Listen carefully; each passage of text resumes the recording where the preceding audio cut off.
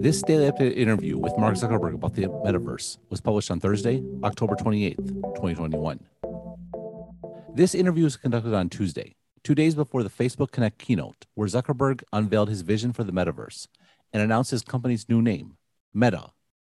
There were no limitations on the interview.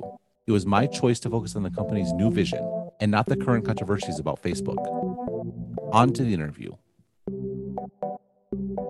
I just watched your presentation. I did get a view of it before you showed the world, but I don't know the name. So the name is not going to come up in this conversation. It is definitely being kept close to vest. But who is the target for this presentation? Given that you're painting a picture of something that is several years in the future, I could definitely see critics saying, oh, it's just a bunch of vaporware. And I get your point is you said you're spending all this money to build something. You want to show what it is that you're building. But who is it that you want to show it to? Is it employees? Is it recruits? Is it investors? Is it developers? I suspect you're going to say the last one, but there doesn't seem to be a huge number of opportunities outside of games quite yet for this sort of vision that you painted, which is, many years down the road. Sure. So this film was meant to be a description of the vision of what we're doing. And so, I tried to be pretty clear up front that this was, not a traditional corporate keynote in the sense of like, okay, we're just going to tick through this year's product announcements or anything like that. It was meant to be a more expansive view of what we're hoping to build over the next, call it 10 years, right? And help build there. But I think that there's a lot of ambiguity around what the metaverse means, right? I think people say different things and it means different things to different people. So I thought it would just be useful to put our stake in the ground on what we thought some of the most important use cases are going to be, but also just philosophically what some of the principles are that are most important around building it.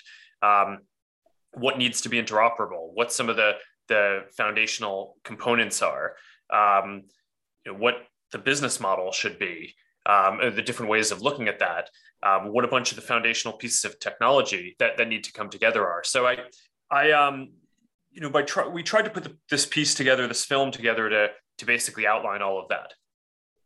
So you talked about things like interoperability and, the importance of openness, and you referenced your sort of experience being an app on someone else's platform and how that sort of influenced your thinking. But there is a tension here where to deliver on a metaverse sort of vision, particularly when you talk about things like being able to carry, say, purchases across different experiences, where it actually may be easier if there is one company providing the totality of the fabric. I mean, and that does seem to be this vision where Facebook is the water in which you swim when you're in the metaverse, or not Facebook, but whatever the new name, the new idea for this metaverse is, and then other people can sort of plug into it. Is that a good characterization of the way you're thinking about it, or do you see this really being a sort of peer-to-peer sort of thing where there are other metaverses and those are also interoperable? How do you? What's your vision on how that plays out? Sure. So I think it's probably more peer-to-peer. And I think the vocabulary on this matters a little bit. I mean, we don't think about this as if different companies are going to build different metaverses. We think that the metaverse is sort of, we think about it in terminology like the mobile internet. You wouldn't say that Facebook or Google are building their own internet. And I don't think in the future it will make sense to say that we are building our own metaverse either. I think we're each building different infrastructure and components that go towards hopefully helping to build this out overall. And I think that those pieces will need to work together in some ways. So we're trying to help build a bunch of the fundamental technology and platforms that will go towards enabling this. And there's a bunch on the hardware sides. So there's the VR goggles, there's the AR glasses, the input EMG systems, things like that. Then there's platforms around commerce and creators, and of course, social platforms. But there will be different other companies that are building each of those things as well. that will compete, but also hopefully have some set of open standards where things can be interoperable. And I think the most important piece here is that the virtual goods and digital economy that's going to get built out, that can be interoperable. So it's not just about you build an app or an experience and it can work across our headset or someone else's. I think it's really important that basically if you have your avatar and your digital clothes and your digital tools and the experiences around that, and I think being able to take that to other experiences that other people build, whether it's on a platform that we're building or not, is going to be really foundational and will unlock a lot of value if that's a thing that we can do. And I mean, I guess I've talked a bunch about how I think that we should design our computing platforms around people rather than apps. And I guess that's sort of what I'm talking about. Is I think on phones today, the foundational element is an app, right? That's sort of the organizing principle for kind of your phone and how you navigate it. But I would hope that in the future, the organizing principle will be kind of your identity, your stuff, right? Your digital goods, your connections, and then you'll be able to pretty seamlessly go between different experiences and different devices on that. And I think that building that in up front is going to be pretty important to maximizing the creative economy around this and making it so that somebody who's building one of these digital goods or experiences can make it as valuable as possible because it just works across a lot of different things. So this idea of organizing around people instead of apps is not a new one that we've heard from you in particular. I think this was something that you articulated a lot. When I first started Stratechery, I actually spent a lot of time being fairly critical of Facebook, particularly your efforts around building your own phone and your own launcher and things on those lines, in part because I disagreed with this. It ought to be organized around people sort of thinking. My view was the app organization made sense because you wanted your phone to do a whole host of jobs, not all of which were necessarily social. And that it was, Facebook was being a little solipsistic and focusing on this particular point of view. Do you still hold, do you think I was wrong? Do you still hold by your view that phones ought to have gone a different way? Or do you think maybe, well, actually the paradigm ended up making sense, but for this next paradigm, it really should be about people this time, or should have phones developed differently in your view had Facebook had the underlying platform instead of Apple? Would we think about the mobile internet very differently than we do now? Well, I think it would have been a little bit different, but it's but I do think that there's a big opportunity for it to be quite different going forward. Because I think the metaverse is this embodied internet, right? Where instead of looking at the internet, you're in it. So organizing it around your personal experience and your identity in that, I think just makes a lot more sense in terms of making it so that you can travel between different experiences and bring your stuff. But there's the vision way of looking at this, which is sort of the high level abstract version, and then there's just a lot of specific trade-offs that you make along the way when you're building out these platforms. And one of them that we talked about a little bit in the film is what we're doing around building Project Cambria, which is the next VR headset that we're going to release, where one of the big new features is around eye tracking and face tracking. And the reason why we're putting those in is because we're really optimizing for social presence, which I think is going to be important across a lot of use cases that we talk about in the film, not just the ones that you'd think about as social where you're hanging out with someone, but eye tracking. It's really important for, among other things, being able to make eye contact in VR and AR. Face tracking is valuable, so that way you can smile physically and your avatar can smile, and it creates a much richer sense of presence. And the reality is that there's a real trade-off about including those sensors, right? It's in addition to the financial cost of including them, it also makes the device a little bit bigger. Maybe it makes it a little thicker. So if you were trying to design the package with the goal of having it be as thin as possible, which other companies might do, then maybe you'd trade that off. And I think that there's a real intellectual battle, if you will, about what will be the default package of things that is in our VR experience or our AR experience. And we're trying to propose our set of ideas for how we think that'll go. Of course, if that ends up not being useful to people, then it'll go in a different direction. But I think that there's a good chance that it will be, and I think that that will basically just influence, hopefully, the direction that this whole next platform evolves in, not just for the devices that we're building, but for the ones that other companies build as well. So I kind of think these decisions about how much the platform is designed around human connection, it's not just like one thing, right? There are all these different decisions in each iteration of the hardware and the software that we're going to do that I think are going to add up to a picture that could end up looking pretty different over time. So in a similar vein, I've always been, I think like a lot of people, more bullish about AR versus VR because like a phone, it's something that sort of accompanies you in the real world as opposed to, being immersive and you sort of go somewhere else. And that always seemed like a valuable and important part of technology, but sort of a different road.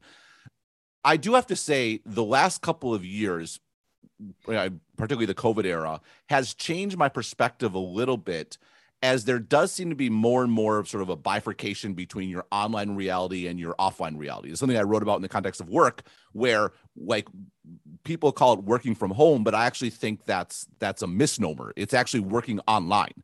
And you can work online from anywhere, but when you go online, you're in a sort of a different place, cognitively speaking, than you are when you're sort of at work or sorry, at home or playing with your kids or you're seeing your friends or whatever it might be. And so as I'm thinking through this, if there is this bifurcation, is it possible that VR actually does end up becoming more important and more meaningful in this future than AR, where AR is a way to keep in touch with the virtual world when you're out and about, but actually you're going to want to spend more and more time actually fully immersed and withdrawn from the real world because they really are two different places? Well, I think that it all kind of fits together as one platform, but I mean, I think I've been more optimistic about virtual reality than most other people have. I mean, I think in the tech industry, there's been this view that maybe VR is sort of an entree to this, but really augmented reality is going to be the big thing. And I've always been a little more balanced on that, where, I think augmented reality will be very important. So I certainly wouldn't discount that. But, remember, if you think about the analogies to our current screens, augmented reality glasses are probably most like your smartphone, right? It's a mobile product. You take it with you where you go places. And I think VR is, it's somewhere in between your kind of computer that you sit down for a session and you're doing it, or it's even more immersive, like your screen, your TV. And I think it's easy for people, a lot of people, especially in the tech industry, to lose sight of the fact that, I think most Americans spend almost as much time on their TV as they spend on their phones. So, and then of course, if you added the computer in, then that would be, then it would probably be at least half the time. So I do think you're potentially right that I think virtual reality is going to be very important. But I also don't think that they're completely separate. I think you're going to, part of what we tried to outline in the film are experiences where you have people who are in augmented reality interacting with people who are in virtual reality, and then also having those people interact with people who are in these 3D spaces on their phones or on their computers, because I just think that this is going to need to be something that spans all these different devices. And I'm pretty optimistic about that too. So what's the limiting factor in this vision? Like I obviously you do a lot of pitching in this presentation about bringing developers on. As I noted before, developer, like there's a lot of this stuff still needs to be built and foundational stuff. And so some of the things like marketplaces and selling avatars and all that sort of stuff, none of that is really available yet. And so is it just getting that ready and the developers will come and users will follow? Or is it getting sort of users on board and convinced of this vision? I think, the big advantage that mobile had is the use case of carrying a phone with you was already present. And so the smartphone was just replacing a mobile phone and made this sort of go to market much easier. Whereas this is really something fundamentally, or it feels like it's something fundamentally new. We have to teach people new ways to sort of, work and operate and convince them why the old way is wrong. I mean, or do you think there's just sort of going to be a way to seamlessly transition from where we are to where we want to go. I mean, like basically I can buy your vision of the mountain, where we're trying to get to, and we're on this hill here, but how do you get from here to there, I guess, is kind of the question. Yeah, I mean, that's sort of what we tried to lay out in the film. And you're right. I mean, I think it's not just one challenge. I think that there's aspects of the technology that need to get built that just don't exist today. We just can't build yet the augmented reality glasses in the form factor that we want, and that's still at least a few years away. So that's just to get to the starting line, right? Usually, it's not the V1 product that's the blockbuster. Even with something like the iPhone, it wasn't really until V2 or V3 that it really took off in a major way. Certainly we've seen that with Quest 2, right, where kind of the original Quest, I think, had kind of got the form factor right, but then it was Quest 2 that really took off in a major way. So there are kind of technological aspects of this, and then there are use case aspects. So you asked earlier, who is the film for, and I don't know that it was specifically for any one of those audiences. I think it's sort of just to put our stake, intellectually and philosophically around what we're trying to build out there. And I think there are elements of it for all of the audiences that you said. I think it's, partially it's to kind of, put our stake in the ground around how we think this stuff should work for developers. Some of it is certainly for employees or recruits, right? I want to establish our company as, if you want to work on this stuff, I think we're going to be the most exciting place to go do that. For partners, I think I want them to know where we're going, so that way we can make the partnerships that we need to, and so on. But yeah, for consumers too, I think understanding the use cases is a really important piece. Gaming, I think, makes a lot of sense to people. People are used to buying an Xbox or a PlayStation, and I think quickly Quest is reaching the scales where I think in the not so far off future, it'll be at least as big as those platforms if we keep doing well. But then I think you're getting new use cases like fitness that are really exciting to people, right? I mean, I see, you have a Peloton bike, I think, in the back there, but I think that people, it's the vision of basically you have this $300 device and it's now your workout device and you can take it with you to places.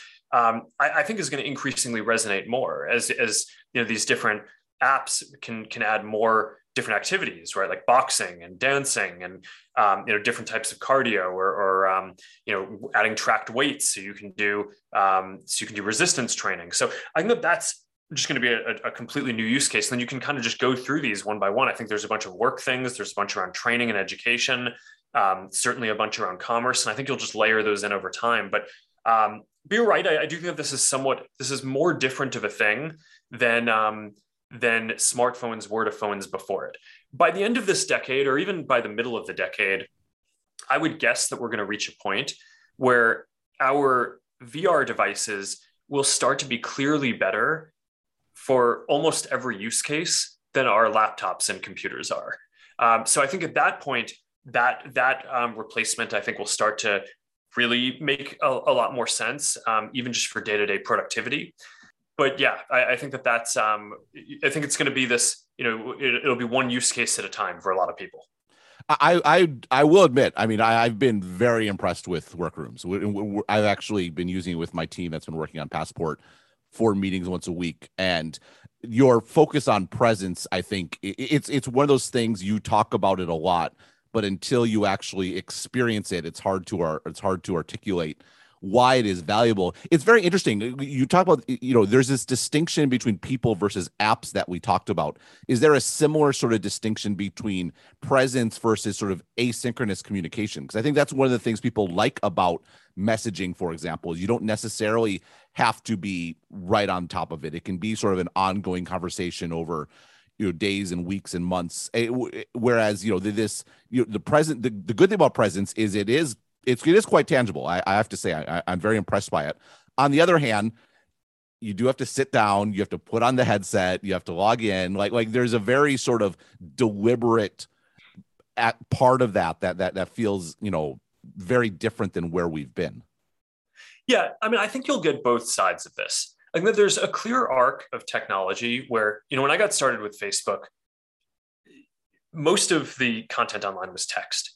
And that was for a bunch of technological reasons. And then we got phones that had cameras, and the internet became a lot more visual. And then the internet connections got a lot better, to the point where now the primary way that we share experiences is video. But at each step along the way, it's not like text went away, right? So you're going to have a lot of that. But I do think that now what we're enabling is a new level of immersion and experience. And I don't think it's going to continue to be the case that you need to, I certainly don't think you're going to kind of put on a VR headset in order to have a quick message thread. Although I do think that for augmented reality, for example, one of the killer use cases is basically going to be, you're going to have glasses and you're going to have something like EMG on your wrist, and you're going to be able to have a message thread going on when you're in the middle of a meeting or doing something else, and no one else is even going to notice, right? So, I mean, think about, what we've had over the last couple of years with, during the pandemic, where everyone's been on Zoom. And one of the things that I've found very productive is you can sort of have side channel conversations or chat threads going while you're having the main meeting. And I actually think that would be a pretty useful thing to be able to have in real life too. And where basically you're having a physical conversation, or you're coming together, but you can also receive incoming messages without having to take out your phone or look at your watch, and even respond quickly in a way that's discreet and private. So I think that there are going to be those use cases. I think that there are going to be easier ways to get in and out of experiences where you're experiencing that deep sense of presence. But I mean, again, going back to one of your opening points today, you're like, why did you put together this video? I think, a big part of it is that it has been very hard to explain some of these concepts without people actually experiencing them. You talk about presence in workrooms, and, I think no matter how many times I explain or try to express, how kind of profound of a sensation this feeling of presence is, it's not really until people get into the experience that they actually have a sense of it. And I thought that putting together this film would start to elucidate some of the use cases in a useful way for people.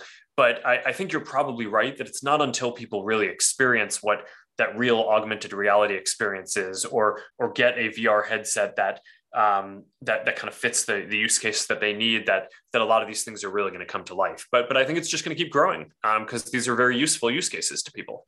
So why now for the vision, right? I mean, like there is an aspect of, Facebook's, seemed very hamstrung as far as acquisitions go. Is there really any other alternative for Facebook's cash flow other than returning it to investors than this sort of all-in bet on the universe? Like, I guess in other words, like, is Facebook building the universe because it's sort of, or building the universe, building the metaverse because it is best positioned to build something that is inevitable, or because Facebook sort of needs the metaverse to exist so that it has sort of further growth opportunities that are independent of Apple, right? I mean, to your credit, I mean, you did buy Oculus way back in 2014. So this obviously isn't a new sort of vision, but to sort of right now reorganize the company, to sort of paint out this vision, to start announcing how much you're investing into what degree, like to what, like what are the forces and everything, and obviously there's the news cycles going on, like what ties into why now, why in October 2021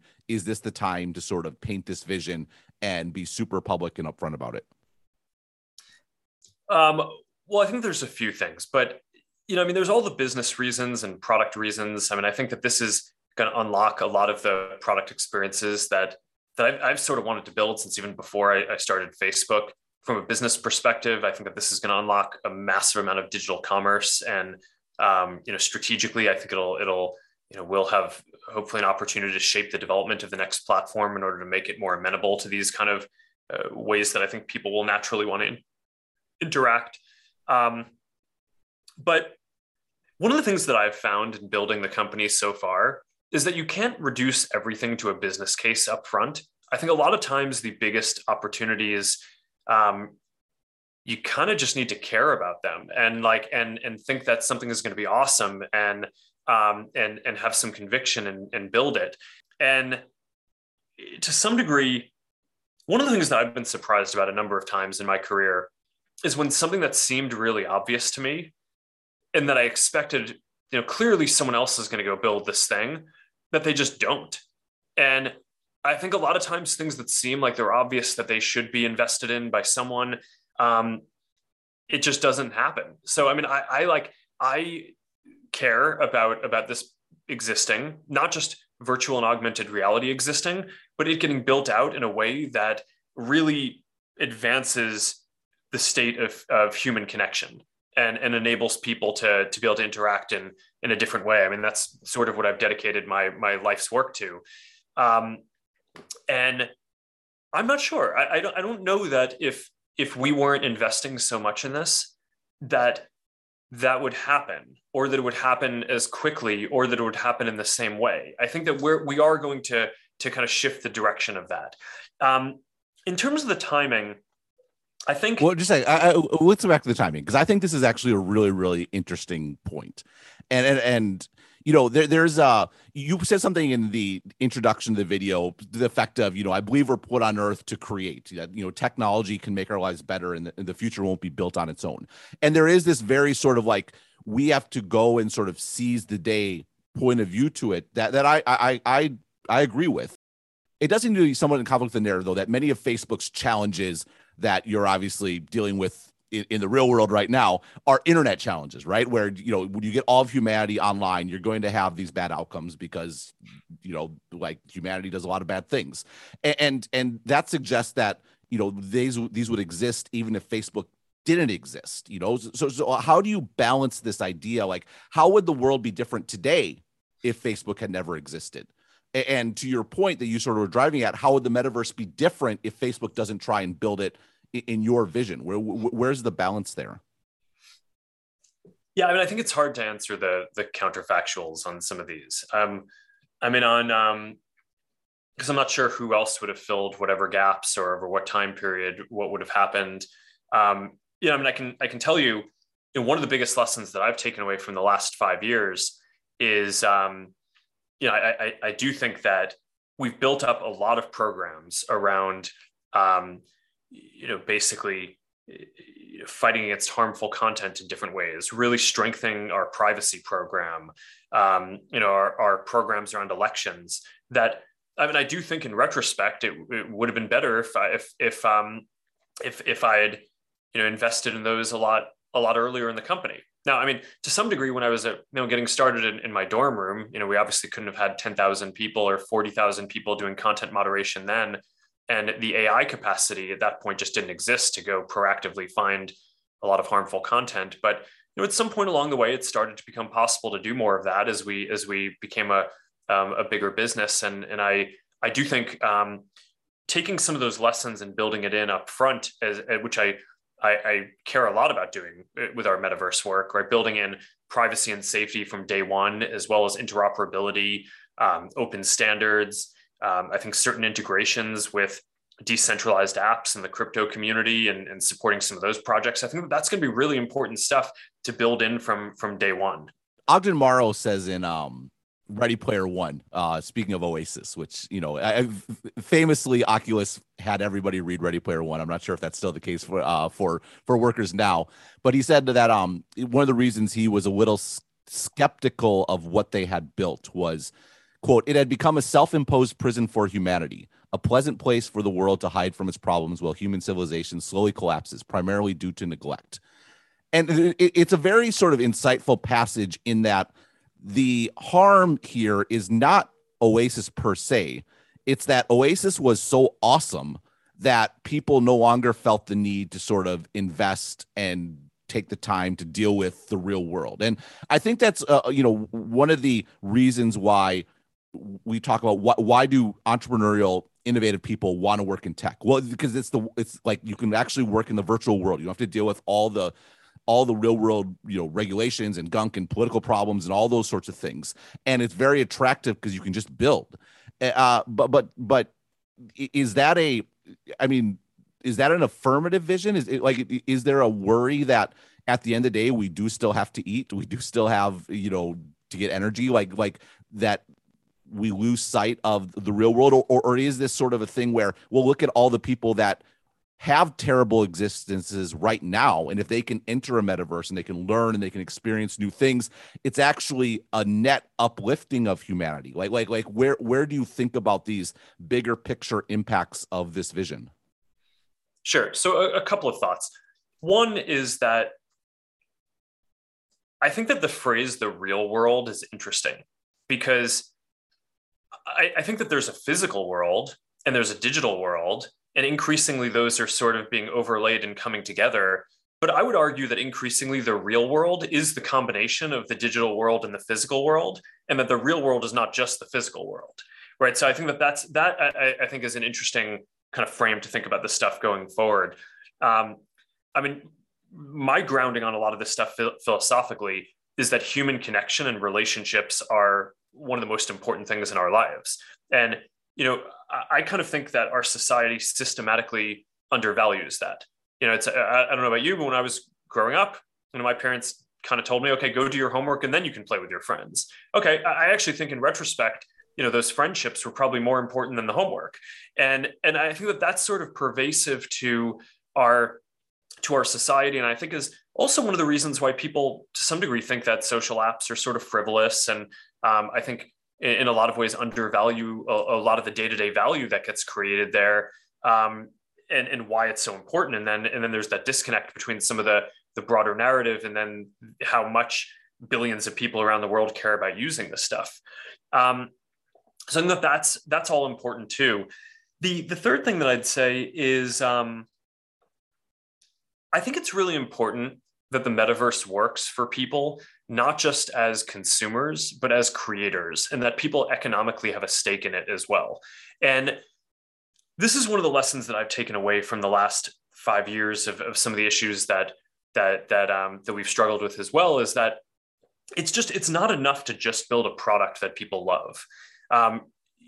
There needs to be an ecosystem that's built around it where a large number of people have a stake in the success of that thing, and are benefiting not just as consumers, but also economically as it grows, in order for it to be a sustainable enterprise in the world at the scale that we're talking about. And for Facebook and Instagram, I think a lot of that has been, there have been creators on the platform, there are advertisers who are a part of that. But I think for the metaverse, the creator economy is just going to have to be a very fundamental thing to it. And my hope for this is that it's not just primarily a consumption-oriented experience, like what I think the allusion that you were making to Ready Player One, but that this is something that a lot of people, millions of creators and developers, will be active participants in, and sort of have an active stake in how it gets developed. And how does Facebook make money in this world? I mean, is there an app store fee? Like what is you're proposing to spend over time hundreds of billions of dollars? Like, where does that return on investment come from? Sure. So I think at the end of the day, there's going to be commerce. And I think commerce and ads are kind of closely related, right? Because if there's not any commerce, then there's not much for people to advertise for. So I think the first job that we need to do, well, I guess the first job is getting the foundational technology to work. Then after that, our next goal from a business perspective is increasing the GDP of the metaverse as much as possible.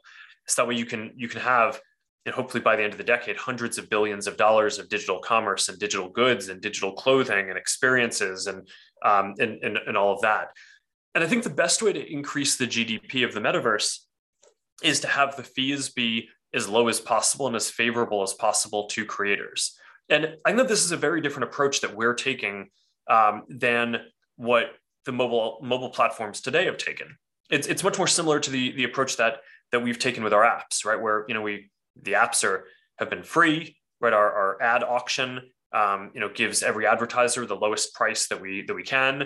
For when we build commerce tools, we generally offer them at either at no cost or sort of at cost to us.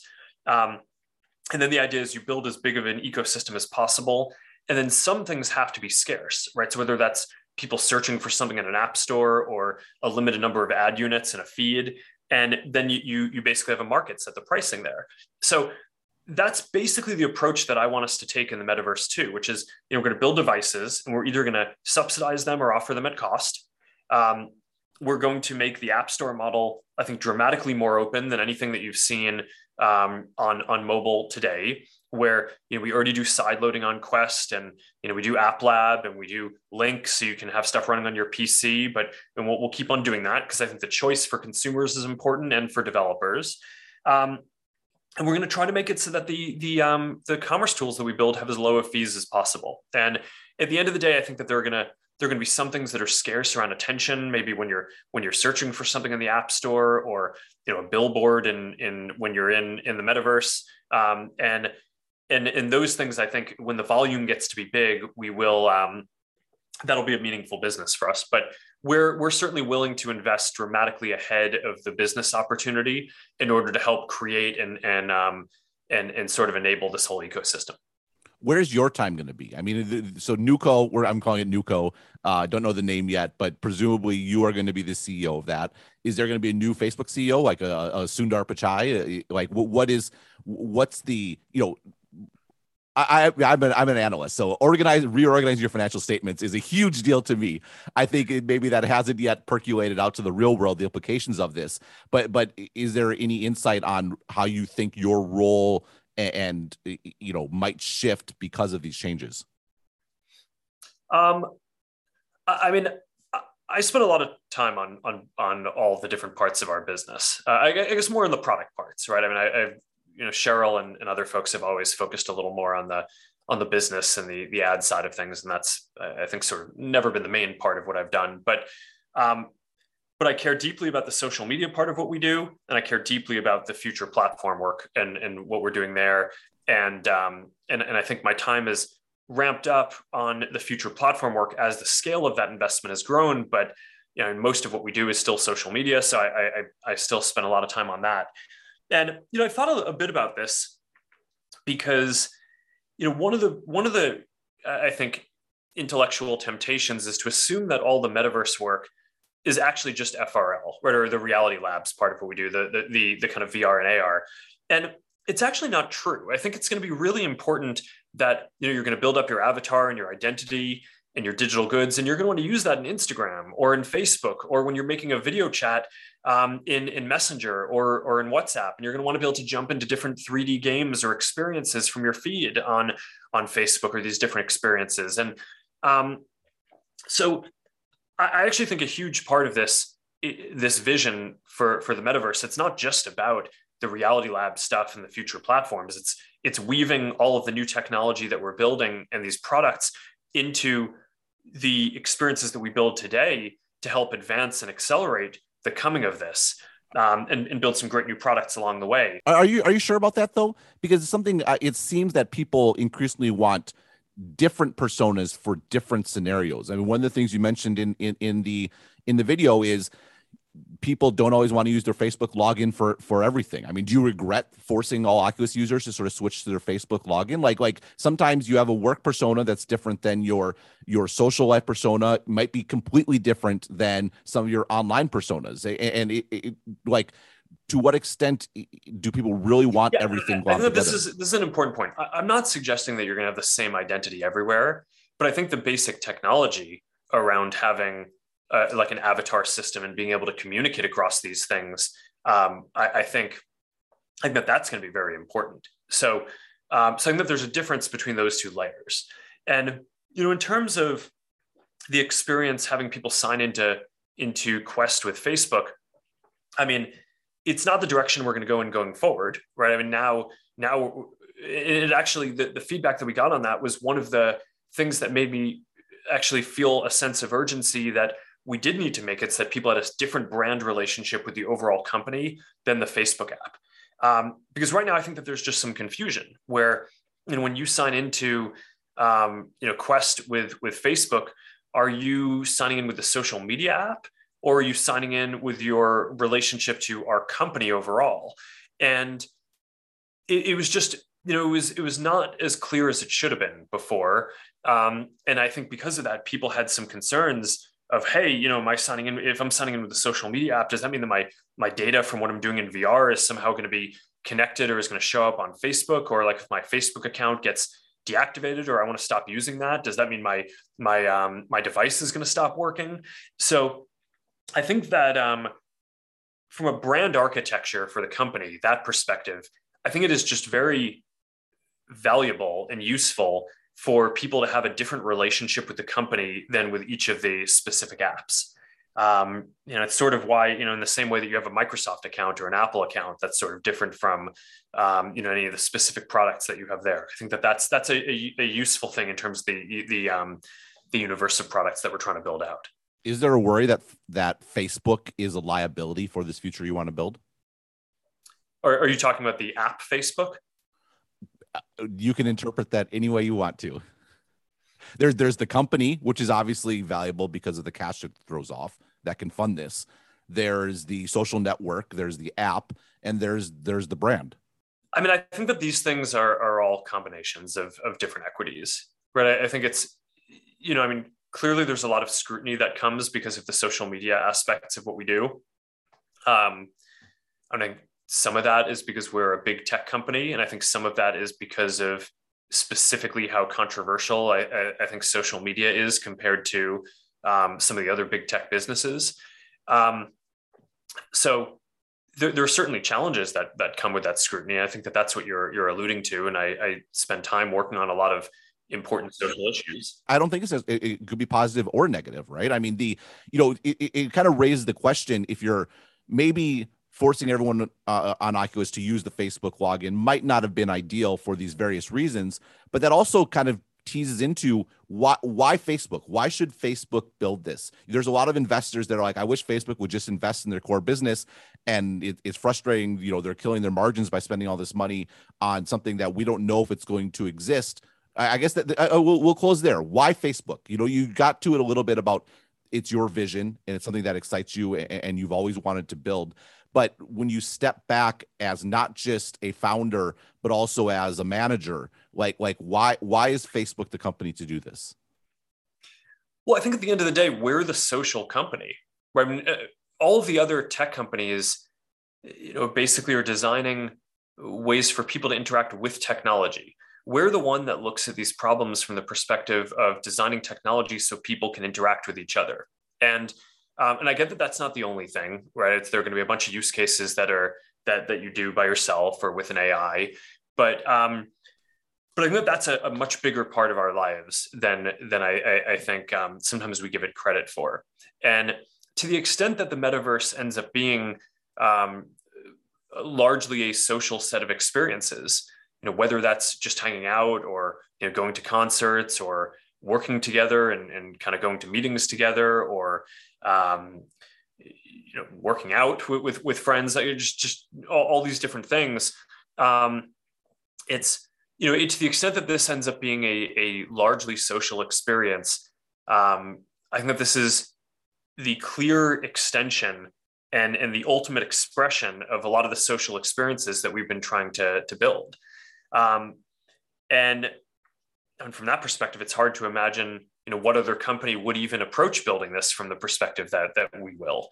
And I'm not saying that that's the only perspective that matters going into this, but I think that it's an important one for helping to shape the next platform. So, if you look at it from that perspective of the user experience, delivering that real sense of presence is, I think, the ultimate expression of that kind of digital social experience. If you think about it from the business perspective, enabling creators to be able to create this massively larger digital economy of goods and people to use them in a lot of different ways.